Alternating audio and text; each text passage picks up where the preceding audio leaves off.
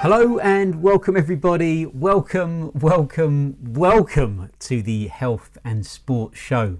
I'm Tom Butterfield and I am ecstatic to be your host today. We're going to take a look at a really interesting subject that falls under the health pillar of mindset. I first came across it when I was talking to a couple of gentlemen on consecutive days to each other. The first was Neil Banfield, who was at the time the head of the Arsenal Youth Academy. And he is now, I think he's a first team coach at Queen's Park Rangers, I think. The other gentleman was Tony Strudwick, who, again, when we spoke, was the head of performance at Manchester United during a very, very successful period of their history. Not that they've done particularly bad of late, just comparatively. And he's now filling the same role, I believe, for the Welsh national team. So possibly one of the reasons why they've been doing so well in recent years. But they pointed me towards the work of a lady called Carol Dweck, who is an educational psychologist. And she has done loads of research, journals, TED Talks, all sorts of things about this subject. And one of the pieces of research she did, she gave some 10-year-old students some problems for them to solve. Okay, but these problems were outside of their expected capabilities. Okay, so all the kids were expected to not succeed. Okay, and the interesting thing she found was there was an obvious variation in the responses of the children. Some children really, really embraced the challenge and enjoyed the fact that these problems took them outside of their comfort zone. And they actually asked if they could get more problems like this so they could improve and get better at them. And she called this a growth mindset. Some children, however, were quite different. They saw this inability to succeed as catastrophic and were actually quite distressed that their sort of intelligence or intellectual capacity had been challenged and they just had not been up to the task. They didn't enjoy it at all. And when they were questioned about it later, what was really interesting and quite worrying in some respects was they were asked how they would deal with this type of situation in the future.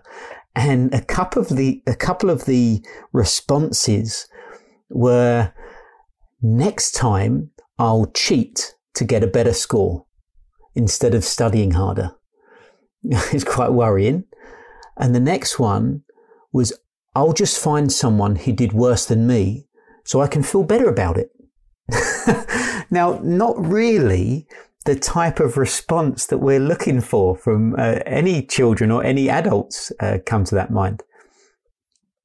But in general, over a long period of Dweck's work, they found that this particular type of mindset that kids displayed or adults displayed, which she called a fixed mindset, caused them to try and avoid any sort of challenge and any difficult task wherever they could so that they wouldn't experience this feeling of failure again.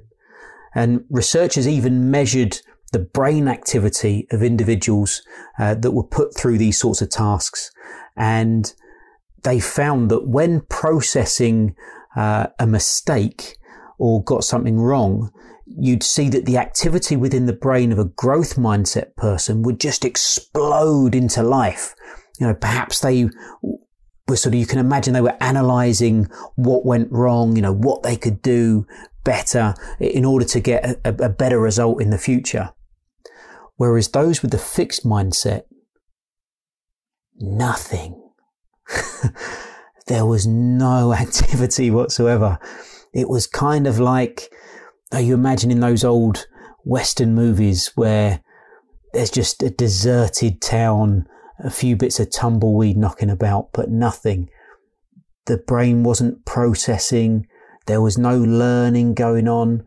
And that, of course, means there was no possibility that that person will improve, because, they're just not associating with the fact that just because they can't do it now, if they worked at it, they could do it in the future. They just see it as, well, if I can't do it now, that's it. I'm just not smart enough. And that's it. End of story. The fixed mindset people see now as forever. Okay. But they see, if they were born with certain tools and certain capabilities, that they're good at something, but outside of that, that's beyond their capabilities. They need to just forget about that. They're just not good at it. They see these barriers and obstacles and just feel that each one of them is a potential to sort of reveal them or show them up as a failure, put the spotlight on them. So they'll just try and avoid this. They'll stay within that comfort zone that they're happy with. And this is sad, it's a real shame, because there's one simple 3-letter word that's got the potential to really flip someone from this fixed mindset to a growth mindset. And that magic little word is yet. So let's just play about with a few examples. Okay. So, I'll just buy myself some time to think of some things, but I'll give you a fixed mindset statement first, and then I'll flip it to a growth mindset by adding the word yet. Okay. So I've definitely got one that applies to me. And I'll go through why. So the first one is, I can't dance the waltz. Okay, why that came into my head, I don't know, but I can't dance the waltz. All right. Now, the image that I think in my head is not only me not dancing the waltz, but metaphorically, this just feels very final and conjures up the feeling of like a brick wall in front of me. And there's no way around it. That's just it. I can't dance the waltz. End of story. Whereas if we flip that and we add the word yet, we say, I can't dance the waltz yet. Now, all of a sudden, that's quite liberating, because now I can visualize a pathway, okay, a journey, a start of a journey, which will hopefully I should say, and helpfully get me towards getting some sort of proficiency or ability to be able to dance the waltz. Okay. And the same thing could be said for, I can't play the piano. Very final, very abrupt. I can't play the piano yet.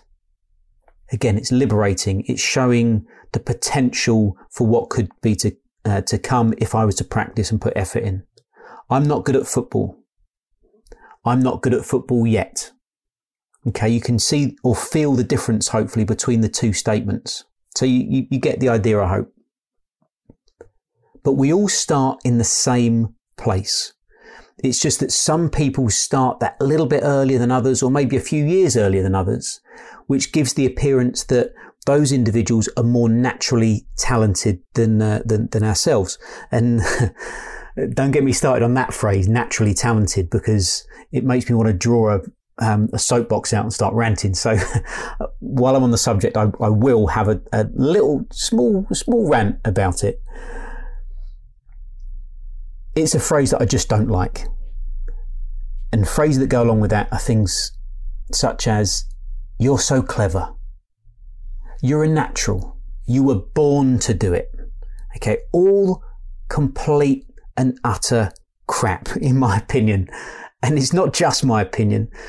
There have been some amazing books, some really interesting books written on this subject. And I do recommend that if you have the time or make the time to give them a read. I will put the titles and the authors into the show notes for you, so don't feel you need to write them down.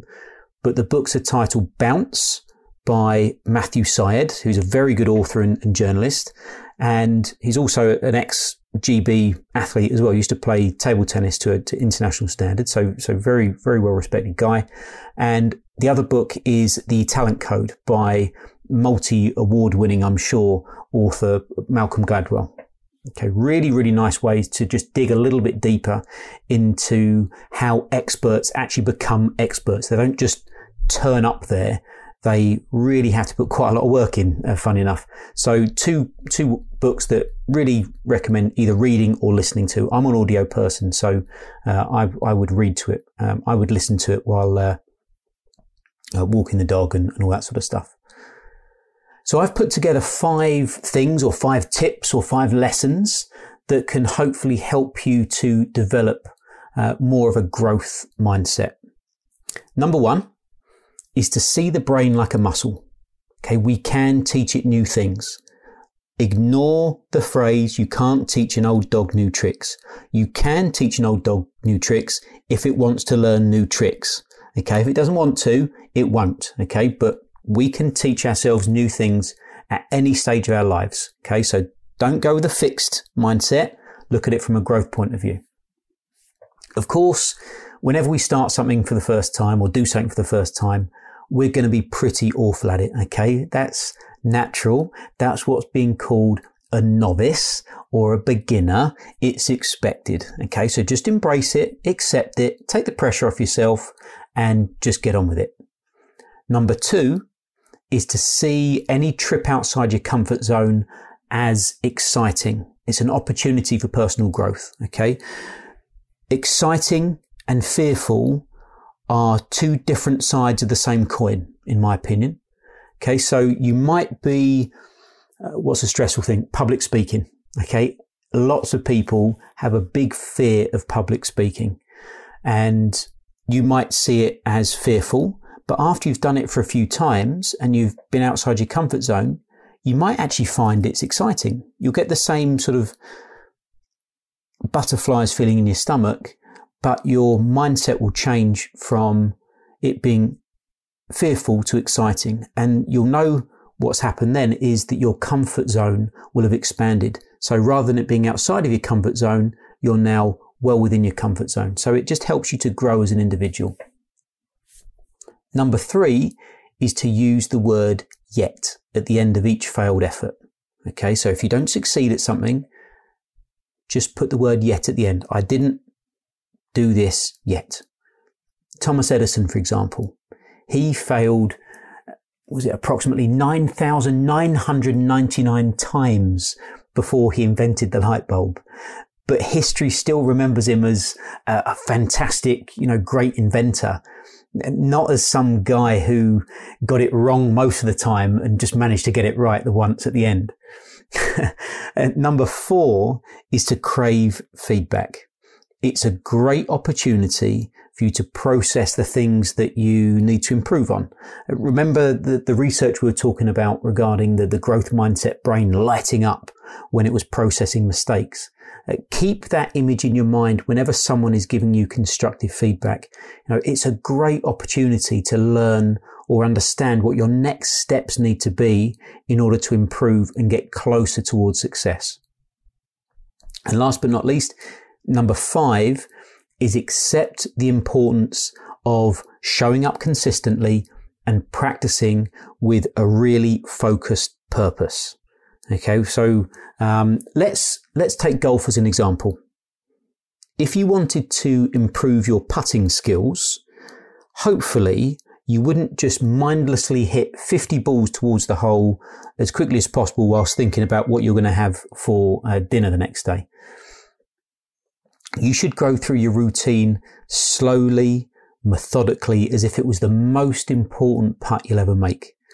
The process will take or should take priority over the result, as we know that if we do the right thing more often than not, then the results will ultimately just take care of themselves. So what I would like you to do, because I'll always try and give you something to take away and to try and put into action, because knowledge is great, but if you don't do anything with it, it's useless. Might as well not bother. But what I'd like you to do is I'd like you to just take a few minutes just to reflect on your own thoughts, your internal language, the things that you tell yourself, and also your outward language, the things that you tell other people as well. And just have a think about whether you display more fixed mindset traits or growth mindset traits. And again, it's not wrong.